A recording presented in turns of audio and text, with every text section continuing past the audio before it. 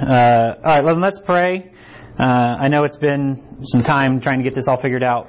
So let's pray and we'll get into the Word. Father God, Lord, we love you.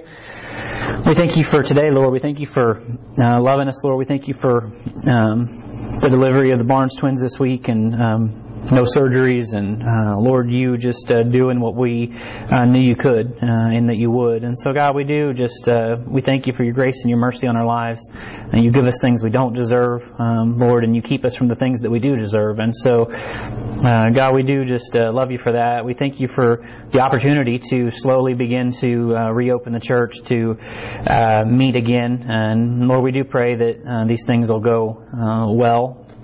That people stay healthy. Lord, we pray for the leaders as they try to decide what's best for the church and their classes and all of those things, God. Lord, we do pray that, Lord, we just allow people to do what they want to do. It's totally fine for people to just sit it out for a while, Lord, and I do pray that you would just ease their conscience on that. I don't want people to think that, and we don't want people to think that they have to come, Lord. The virtual option is always an option. So, God, we do just thank you for just allowing us to be able to come back together, though. So, God, we do pray that you just lead and guide our steps this upcoming week as that begins to happen. Lord, we pray you just bless your word today as we get into Romans chapter 6. Lord, that you would just get the honor and the glory for it. In Christ's name, amen. Okay, so we are in Romans chapter 6. So if you got your Bibles, open up to Romans chapter 6 and we're going to try to get into this thing. So obviously we're not going to get quite as far into this thing as I was thinking we might, but that's okay. So in Romans 6, we make a turn, right? We've been driving down this road of Romans, and that's just kind of came out, right? I didn't really mean to say that, but we've been driving down this road, and it's been pretty straight and clear so far. Paul has been allowing us all to find ourselves in the same boat per se. We're all in sin. We're all in need of a Savior. We're all really bound for one place if we're not saved, right? And so he took the first few chapters to get that all laid out. The Jews are no better than the Greeks, and the Greeks are no better than it didn't matter. You were all in the same boat. Okay, so he did that. And then we got to chapter 4, and he started talking about this justification, right? And we get this justification from not working real hard like most of us like to do, but by faith. By faith only, through faith only. That's just how it worked, right? And so it was only faith that allowed that to happen. So we went through and basically said, you are justified, and it's only by faith. There's no work that you can do to do it. And so he's been just cruising down this road, allowing us to basically glean from what he's been doing, right? He spent the first 3 chapters saying, I've got something to say. And then in chapter 4, he started to say it, right? And then we got to chapter 5, which we just wrapped up last week. And he's like, hey, we've been talking about this justification, right? And so if you didn't know, let me just stop for a second. The justification I keep talking about is basically what you got at salvation, right? You were all of a sudden justified. Just in the moment of time, in the twinkling of an eye, you are now justified. Okay, so he starts talking about in the first part of chapter 5, you got some benefits that came with that, right? And so we went through all those. I don't have time to go through them. You can go catch the video, the audio. There's so many different ways to catch this thing now. I don't even know, right? You can catch this thing. You can catch the coronavirus. So it's crazy. It's really weird because usually Paige is here and she laughs at my jokes. And today I've got Brenton and he just looks at me like, really, Dad? That was dumb. So, I guess that's the difference. But anyway, so you had these benefits that came with it. Okay, so we went through that. And then at the end of the chapter, he's like, okay, so Paul is thinking, I don't think you're picking up what I'm throwing. I don't think you're feeling me like I need you to feel me. And so let me give you an example, right? Let me give you an example. Let's talk about Adam, right? Let's talk about both Adams, actually. Let's talk about the first Adam, the guy that God created in the garden, and then the second Adam, which was Jesus Christ, who came to fulfill what the first Adam couldn't, right? And so we went through that whole different thing. And so basically we ended chapter 5 in the boat of you're either in one or two families. We jumped back to lesson 1 of discipleship, right? We jumped back to the point of you're in one or two families. Which family is it? Are you in Adam's family, lost in sin, bound for hell? Or are you in Christ's family, redeemed from sin, right, and headed for heaven? And so that's where we basically ended, right? So we've been cruising down this road, And so we get to chapter 6, and Paul's like, so I already know what you're thinking, right? In chapter 6, we make a turn. We turn from justification, and we start talking about sanctification. And so you might be like, what does that mean? Well, most of you know what sanctification is, so we'll get to that. But we start talking about sanctification. You know how you got like you are in Christ, but what exactly does that look like, right? You know what you got. Paul's already spent the first 5 chapters talking about what you got. You got saved, you're justified, you're redeemed, you're all these things, and it's like, awesome. What does that look like, though? That's what chapter 6 is going to start telling us, right? We talked a lot about how the transformation happened, right? Christ came in, He redeemed you, He took the blood of the innocent lamb, put it on your heart. We talked about all those things. But now that you know that it's happened, what's your part, right? What do I need to do? Well, that's called sanctification, right? Christ saved you at salvation, but you're now called to live the rest of your life sanctified. And whether you like it or not, that doesn't happen overnight. And so these are things you guys know, but I'm trying to get you geared up for what chapter 6 is going to bring, right? You know what's happened. Now chapter 6 starts talking about what is that going to look like in your life, right? We've talked about what happened. You got saved, you're new, you're all these things. Now what do you need to look like? What should you look like if that happened? You might be wondering though, so I want to make sure everybody's on the same page. Most of you know this, but it's okay to review. What exactly is sanctification? We talk about it a lot. We talk about, you need to be saved and sanctified. We talk about all those things. What exactly is sanctification? Sanctification is the work of the Holy Spirit in the believer to progressively separate him into the mission of Christ, right? It's basically the work of the God that lives inside of you, a little bit at a time, allowing you to become more and more involved in the mission of Christ. More and more set apart. Sanctified means set apart, right? You're more and more, day by day, set apart more for the use of Christ. The day you got saved, you may have given Christ, 10 minutes of your life. But hopefully by now, you're giving Him, 11 or 12. You're giving Him a little bit more, right? You've at least decided that, okay, I need to set apart more for Him. And I'm not just talking about time in the Word, although I am talking about time in the Word, but I'm talking about your life, right? The conversation of your life. And I'm not talking about the words that come out of your mouth. He becomes more and more consecrated, meaning the believer. More and more mature. He's relying on the Holy Spirit to drive out more and more of the old man from the inside of him. That process is unrolled in chapters 6, 7, and 8, right? We really start rolling out what sanctification looks like. So if you're like, man, I'm really getting burnt out, and I know how you are, so I'll just say it for you, on I understand that we're saved, right, and that we were all lost, and now we all need to be saved. So, we're going to start talking about what happens next, right? That's what chapter 6 is. 6, 7, and 8 are going to be. You were given God's nature so you could do Christ's tasks. Now, understand that I didn't use the same word there. You were given God's nature so you could do Christ's tasks.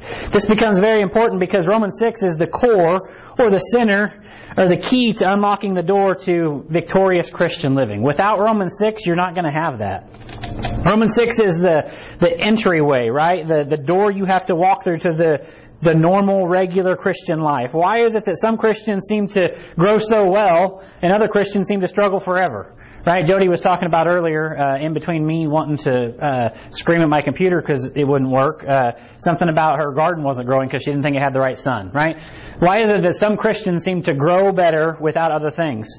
Well, some people allow more sun in than others. I thought it was a good analogy while I was really mad at other things, right? With the right amount of sun, anything can grow, right? Why is it that some Christians seem to grow so well and others seem to struggle forever? Because they don't know the promises and apply the truths of this chapter. And so I haven't even got into the text, but I want to kind of give you some background of what Romans 6 is going to do for you. Why is it that some Christians can beat certain sin habits and others never gain victory? Others just never can get over that one thing.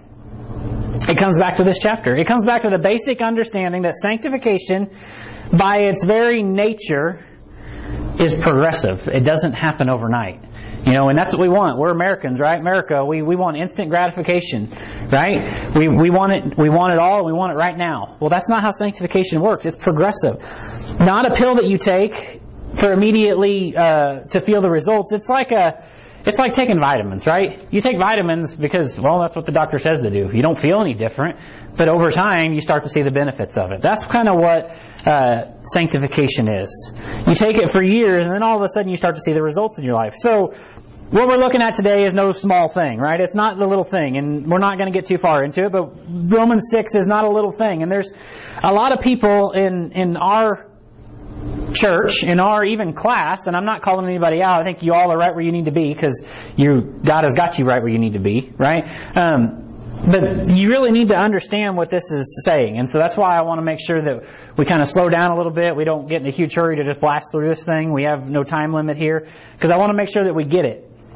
You know, I prayed so much about starting this study on the book of Romans, and I was really excited about, you know, getting into tasks and, you know, giving you guys things to do and being able to put handles on this thing. And it was going really well, and then it was just kind of like the adversary was like, yeah, I don't really like what's going on. Let me just throw a virus in the middle of this thing. And so we're trying to plug along and keep doing it, but I want to make sure that the study of Romans doesn't just kind of fall to the wayside because we're so worried about how we're going to meet, right? And so it was important that we stopped and talked about how we're going to meet, how those things are going to work. But I do want to make sure that the book of Romans, because this is, understanding the book of Romans is understanding your Christian faith, right?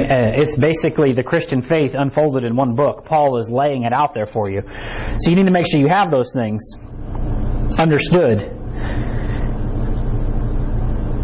The key idea behind sanctification is this: God did not save you to give you a ticket to heaven. That's what some people are like, man, I need to get saved so I can go to heaven.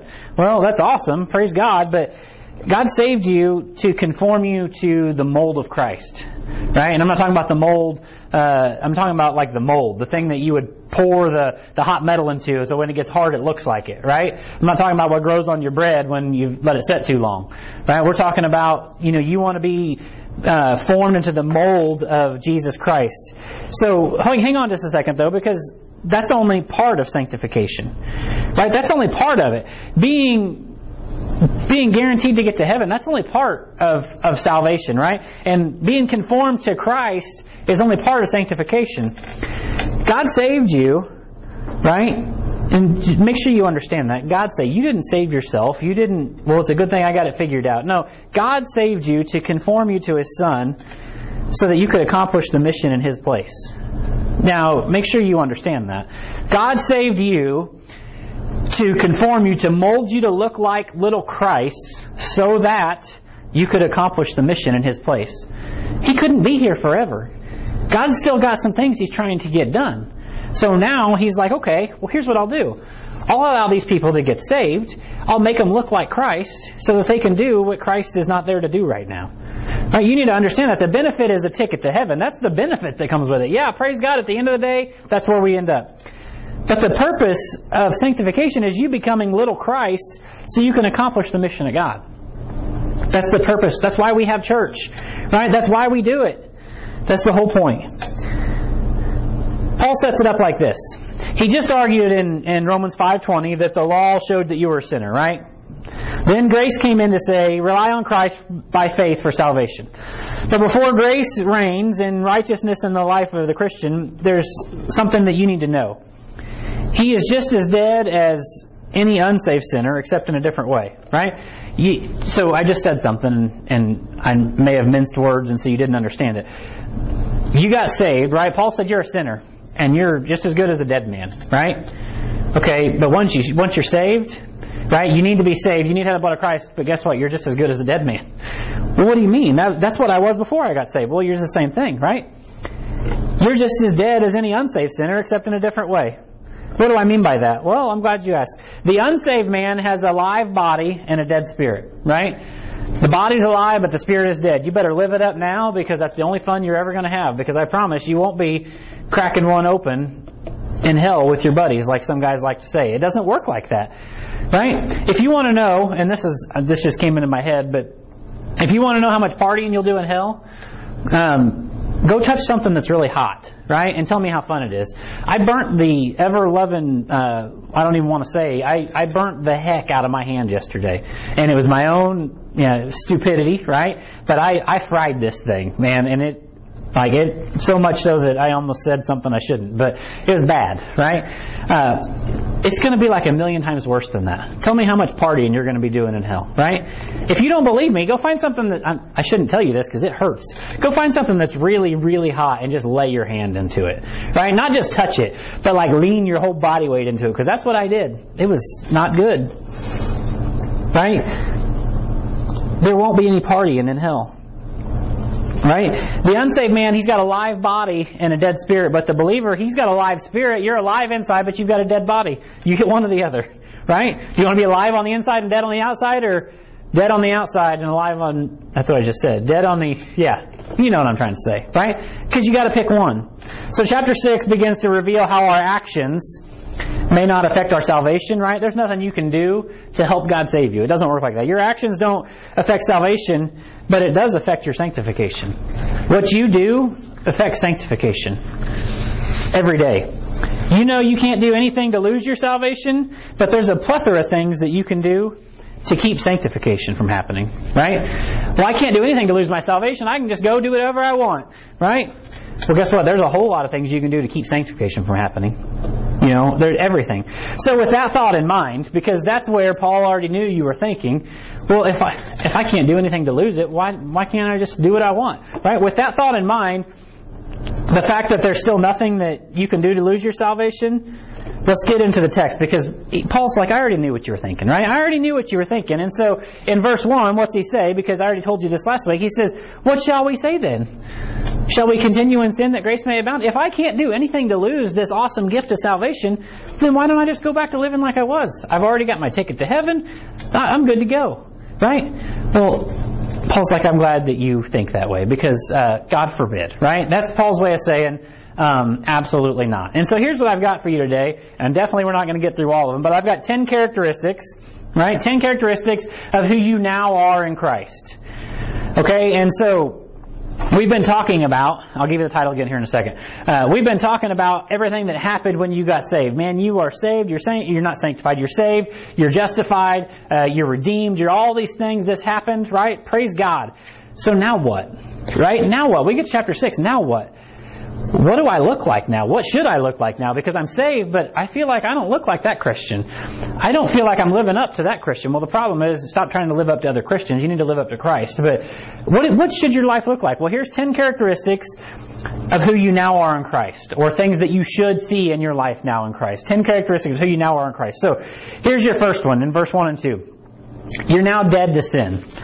You are now dead to sin. And some of these you're going to be like, well, I already knew those things. Okay, but you... Just like in previous chapters, you might know these things, but judging by the way you're living, and I'm not calling anybody out, but I'm just saying in general, because Paul already knew what you were thinking, judging by the way you're living, maybe you don't completely understand them, right? So here's the first one. You're now dead to sin. That's the first characteristics of who you now are in Christ. You're dead to sin. Romans chapter 6 and verse 1. What shall we say then? Shall we continue in sin that grace may abound? God forbid. How shall we that are dead to sin live any longer therein? Paul says, okay, yeah, you're saved. Praise God. But no, you can't just go live like hell because of it. Right? That's not how this thing works. That's not what... You weren't created to get saved. You were created to get saved and do the work of Christ. That's the whole point. That's the part people like to live out. We saw in the first 5 chapters that we're justified in Christ when we get saved. But now that you're saved, what exactly does that life look like? The list of 10 things should be present in the life of the sanctified believer. If you want to be sanctified, and just let me tell you now, you'll never be quote-unquote sanctified. You might be more sanctified than you were yesterday, but you're never going to arrive. But these 10 things should definitely be present in the life of the believer, right? And these are just like, these are like the Romans 12:1 part of the sanctification. These are the least you could do, right? These are the least that you could do. We'll get to Romans 12 someday, I promise. But the first thing you need to realize about the new you is that you're dead to sin. But what exactly does that mean, right? Well, I know I'm dead to sin. Well, let me tell you what that means. Death to sin refers to separation from sin's power, not eradication of sin's presence, right? You're separated from the power that sin has on your life. It doesn't mean that sin's not present, right? It doesn't mean that sin's not available. Right? Right? It doesn't mean that if you turn on the TV, you turn on the radio, you pick up your phone, you hang out with your buddies, whatever it is that you're doing, that sin's not available. Right? Death to sin means that you're separated from its power. Sin is still ever present in our lives, but the slavery to it's now gone. When you're lost, you're a slave to sin. Try to tell a lost man that, and they're like, I'm not a slave to nothing, except for the fact that you can't do right. You are a slave to sin, but now you're not anymore. So what am I saying? What are you saying, Jason? Does that mean that we cannot sin? Well, you already know the answer to that, so don't ask questions that you already know the answer to. Yes, you can sin, right? You're not going to be judged for that sin, right? That was judged for on the cross. But does that mean we can't sin? You already know the answer. A Christian can always commit sin. But a Christian can't live in the same state of sin that he had before he was saved, right? You can commit sin. I can go and do something stupid, right? I can go do something that I know I ought not do, that the Word of God says don't do that, right? I'm not talking about a conviction or a personal preference. I'm talking about something that is outright wrong in the Bible. I can go and do that, and that is sin. But I can't live in a state of sin, right? I can't. And how do I know that's true? How do you know that you can't? Well, how do you know that's true? How do we know that we can't live in the same state of sin that we did before we got saved? Well, just really quick, fast forward to verse 7, and I'll tell you how. We're not even going to get this far today, but fast forward there. For he that is dead is freed from sin. Right? That's how I know. He that is dead is freed from sin. And it says that we are now dead to sin. Right? Every person that ever got saved died in Christ, according to verse 7. Therefore, we are planted in that likeness. You can't pull that thing up. It's like a weed that's got roots that are deeper than you're ever going to pull. Right? It is so deep. We are planted in that likeness. Are you alive in Christ? Ask yourself that. Am I alive in Christ? Well, okay, if you have to say well, then there's a problem. Okay? Are you alive in Christ? Yes, you are alive in Christ. If you are born again, you're alive in Christ. If so, then you're dead to sin. You can't have both. You can't be alive in Christ and alive in sin. It doesn't work that way. Why is that? Because it's not possible. It's just you can't do it. You may still commit sin, but you're alive to God. If you're alive to God, then you're dead to sin. You may sin, but you can't live in it, right? You might choose to sin, but you can't live in that state anymore. That's just not a possibility. Therefore, in verse 11, Paul says, reckon yourselves. You need to believe it now, because that's how it is, right? You need to go ahead and understand that, because some people are like, no, I don't think you understand, Jason, because I can live in sin. Well, I don't think you understand, because if you can live in sin, then you aren't saved, right? That's what the Word of God is telling you, right? You didn't apply the blood of Christ to your heart. You may have applied the knowledge that you knew and said, yeah, I'll take that, but it takes the blood of Christ, right? It takes salvation, right? And that's what it is. So you can sin, but you can't live in it. You can't do it. Paul says you need to reckon yourselves. You need to believe it, because that's how it is. Just like you got saved by faith, you must continue to live by faith, right? We're in the flesh geographically, but not spiritually, right? I'm very much so in the flesh. I touched the hot thing yesterday and it hurt. My flesh said, yes, it's still here, right? I'm in it geographically, but not spiritually. You can have the ability to sin, but you cannot, quote unquote, live in sin any longer, because dead people aren't alive. Did you know that? Right? I know that's like a shocker. Dead people aren't alive, so they can't live in sin any longer, because if you're dead, right? If you're dead to sin and you're alive to Christ, you can't be both, right? Or you can be both. You can't be one or the other, right? You can't be alive to sin and alive to Christ. It doesn't work like that. So the first characteristic that you're now going to have in Christ, he says, how can we that are dead to sin live any longer therein? We can't. Paul's like, I'm asking you a question because you asked me a dumb question, I'll ask you a dumb one. How can we that are dead to sin live in it? It's not possible, right? What's the one thing that will free you from the sin of the world? This is in my notes. This is just a question. Somebody answer this question. What's the one thing that can free you from the grip that sin has of this world? Anybody? Nobody. It's to die physically, right? When you die physically, when somebody puts a gun to your head and pulls the trigger, right? When you at however many years old die in the hospital bed, when you die in the car crash, whatever. That's how you finally cannot have to deal with sin anymore, right? Because sin is finally taken over in your life. It is finally ruled and reigned in your life. That is what it has done. That's how that works, right? That's the one thing that will free you from sin in this life, is just to go ahead and die. That's the only thing that'll do it. Okay, so that's the first thing. You're dead to sin. Here's the second characteristic that you're going to get the second characteristic of who you now are in Christ. In verse 3, you're now baptized unto Jesus' death, right? Well, I already know that, Jason. Well, okay, that's good that you know that again, but let's keep going, right? You're now baptized into His death. All right, let's read this. Verse 3. Know you not that so many of us were baptized unto Jesus Christ, were baptized unto His death? So Paul asks another question. He's like, okay, you asked me a question, so here I've got several questions to ask you, because I want to make sure you understand what you really have, okay? That's what he says. So here's the second thing that you are, the thing that you are now, that you were not before, is you're baptized unto Jesus' death. Even if you haven't been baptized physically, right? And so most of this we're going to be talking about people who have been baptized, but just know this, I want to throw this in there. Even if you haven't been baptized physically, even you haven't been dunked in the water yet, you're still baptized spiritually at the moment of salvation, right? Spiritually, it's already happened. We already know that the picture of baptism is, it's only a picture, okay? So we'll talk about that here in a minute, but just know that. I am talking about in this point when you got in the baptism tank. But if I'm talking to somebody who hasn't done that yet, the moment you get saved, you're spiritually baptized, right? The physical baptism is what we're going to talk about, though, okay? So, Christ was baptized in death. What does that mean? And the believer is baptized unto His death, right? Christ did not only die, He also resurrected. Right? He didn't just die, He also resurrected. That's why Paul goes on to say, if you want to understand what happened to you and all the changes that were made at salvation, go back to the cross. If you want to really understand what happened to you and all those changes, go back to the cross. What do I mean? What happened at the cross? Right? What happened at the cross? Well, Jesus died, Jason, dummy, come on. Yeah, Jesus died. We really know that He died because He was buried, right? You don't bury somebody that's alive. It doesn't work like that. He was buried. Burial was the proof of His death. Resurrection was the proof of a new life. A life with a new type of nature, one that is not subject to the corruption of the grave, right? He has a new nature once He's resurrected. He's not the same that He used to be. He's not subject to the corruption of the grave. Once you're resurrected, you're not subject to the power of death anymore. Does that make sense? You can't die twice. It doesn't happen like that. You can die you can die physically, and then you will die spiritually as well at the great white throne, right? We know that, but you can't die twice physically. It doesn't work like that. So what's we're saying? Christ has died once, so He's not dead or he can't be killed again. It doesn't work like that.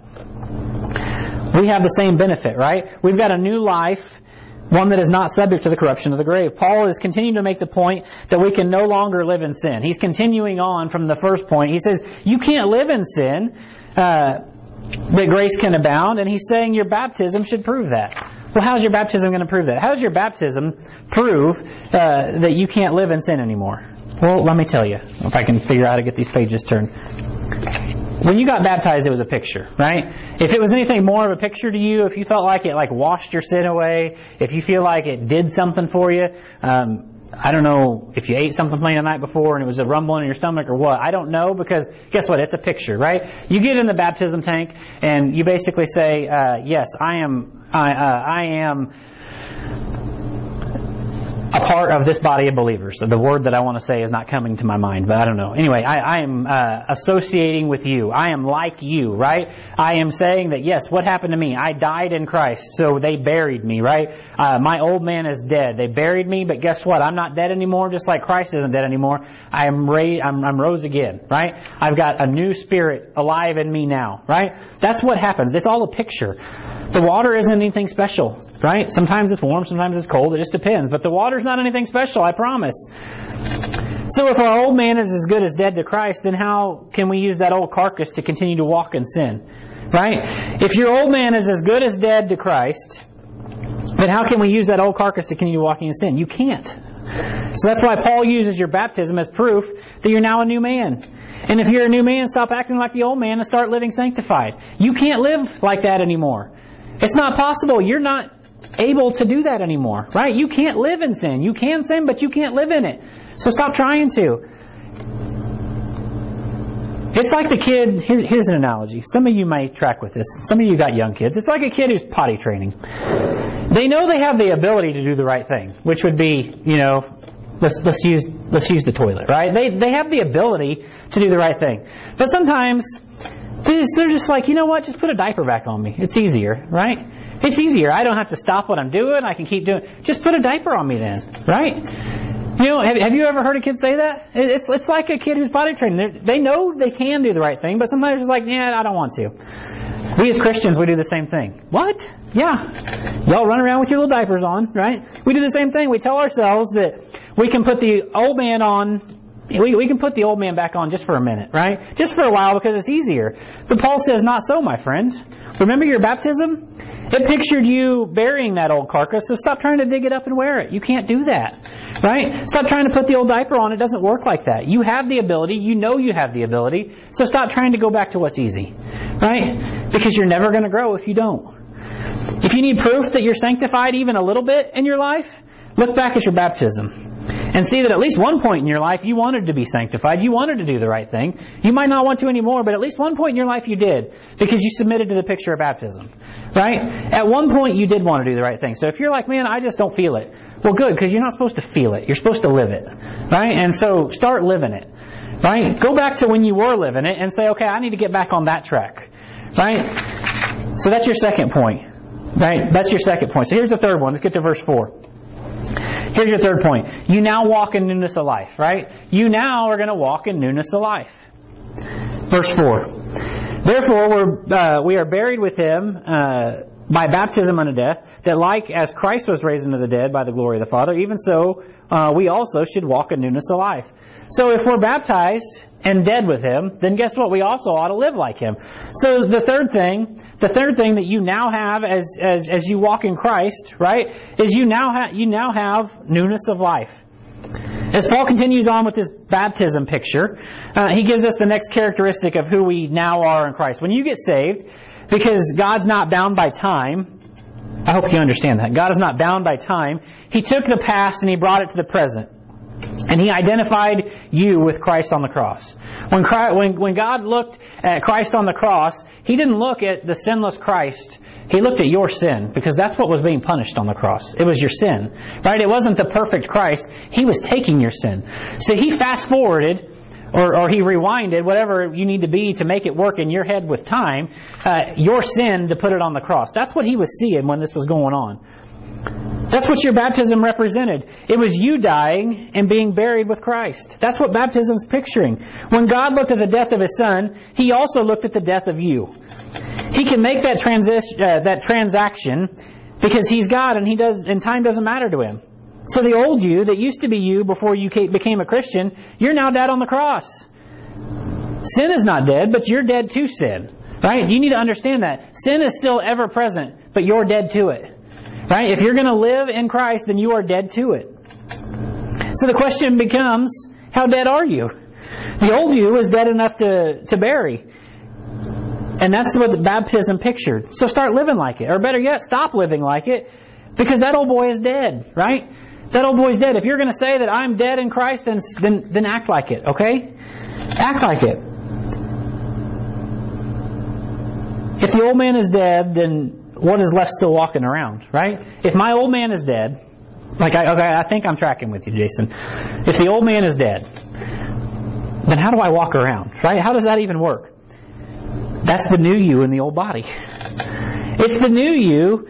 Let me explain it this way. It's like the new you who started a diet 2 weeks ago, right?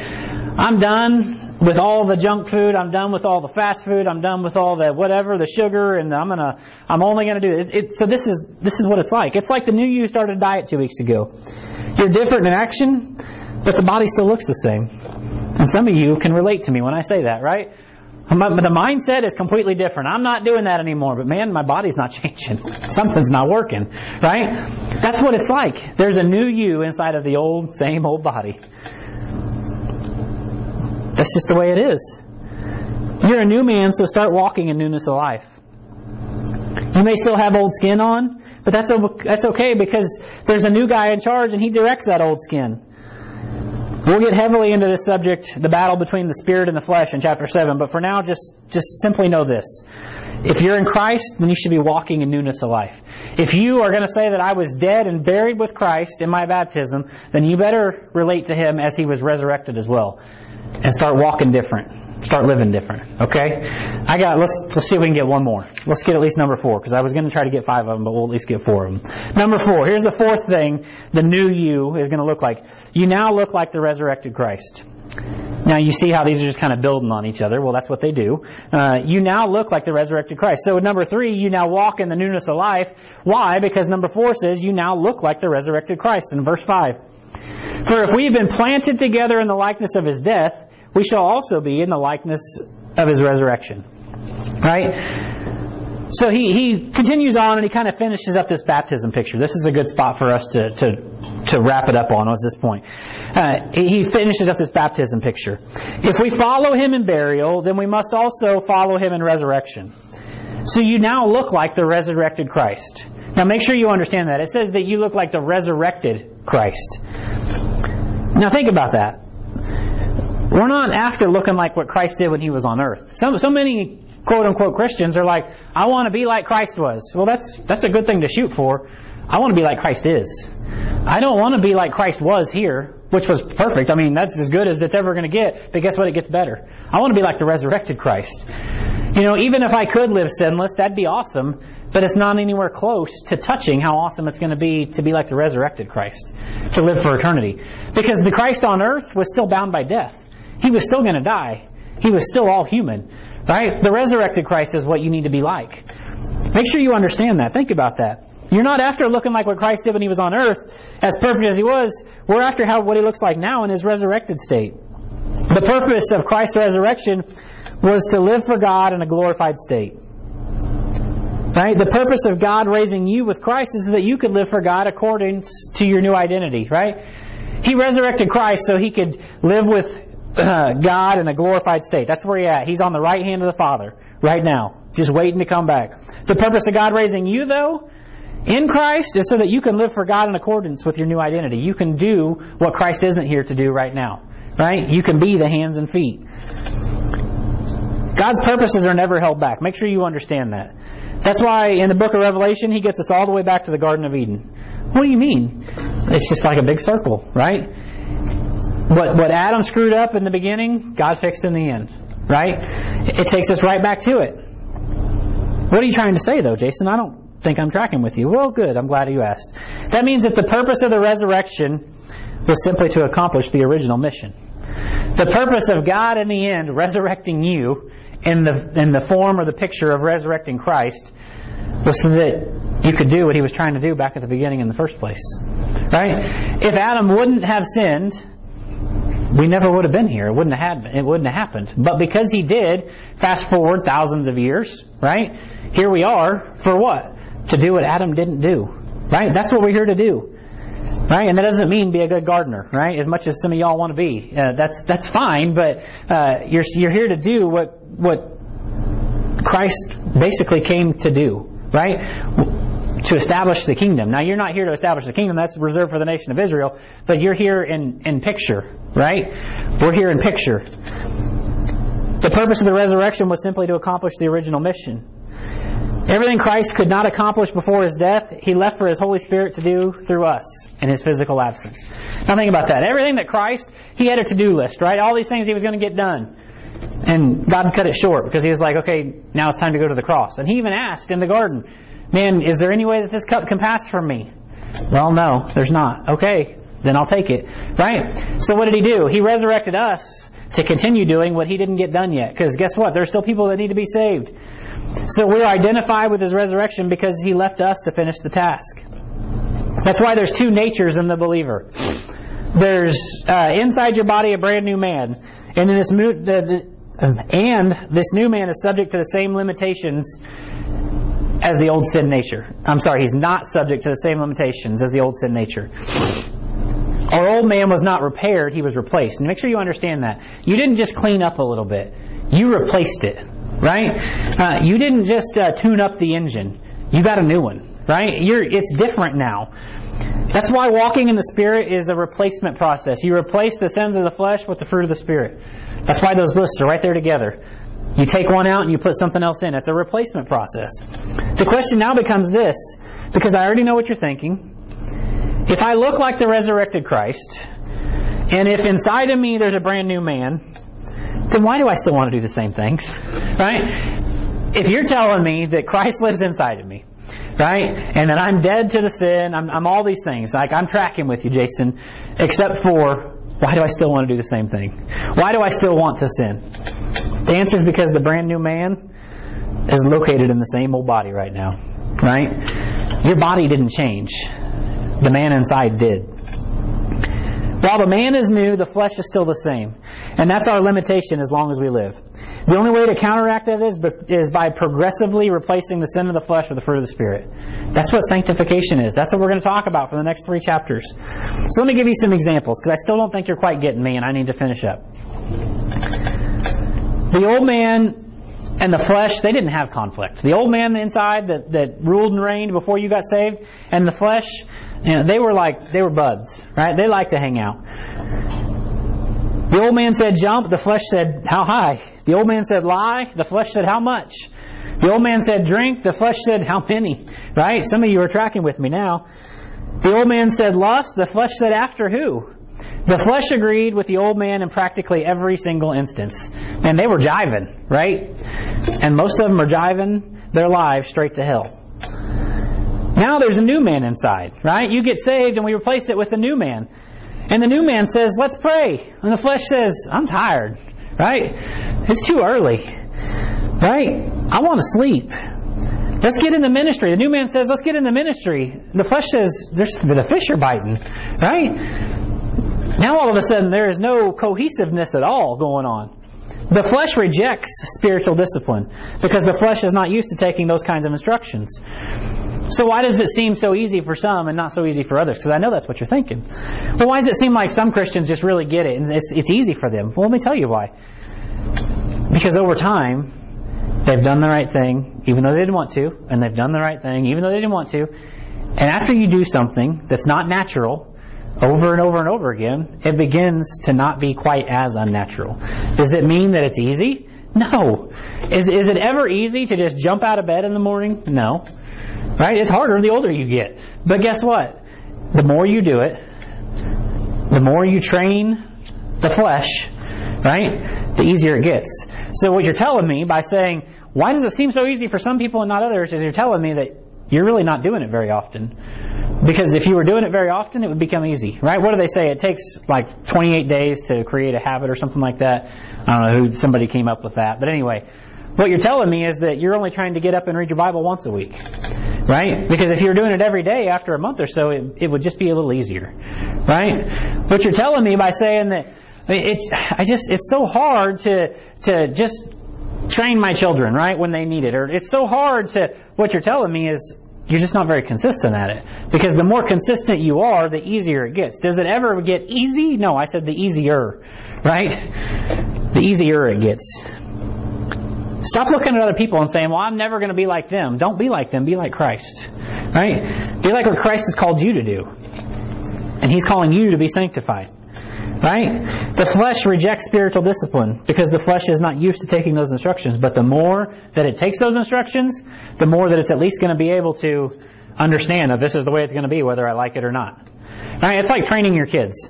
They don't ever just like to do the right thing. But they decide after a while that I'll just do the right thing because I don't like spankings. Right? I don't like the discipline that comes with it. It's the same thing. You are training your flesh. I don't like what happens, so I'm just going to do it. Same thing.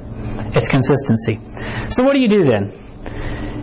You go back to the point and you live like the resurrected Christ, because that's what you were created to do.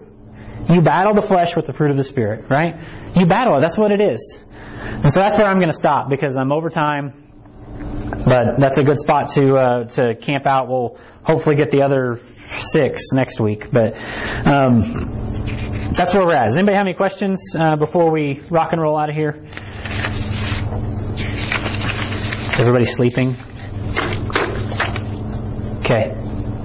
Well, then let's pray, because I'm getting no response, and we'll go from there. Father God, I love you. I thank you for today, Lord. I thank you for just loving us, Lord. I thank you for just what Romans chapter 6 does. Lord, it really starts to put in action, in practice, the things that we've been told that we have. Lord, you through Paul told us that we have this salvation and we have all these great things, and so now it's time to start figuring out what it looks like in our own personal lives. So I pray that as we continue on and through Romans 6, 7, and 8, Lord, we can really look at what you're calling us to be and what it should look like, Lord. And then, Lord, that you would just continue to use this study of Romans to help us out, to guide us, Lord, and to really reveal to us where we're at. So, God, I do pray that you would use these things to maybe pierce our hearts, to bring us back in line where we need to be.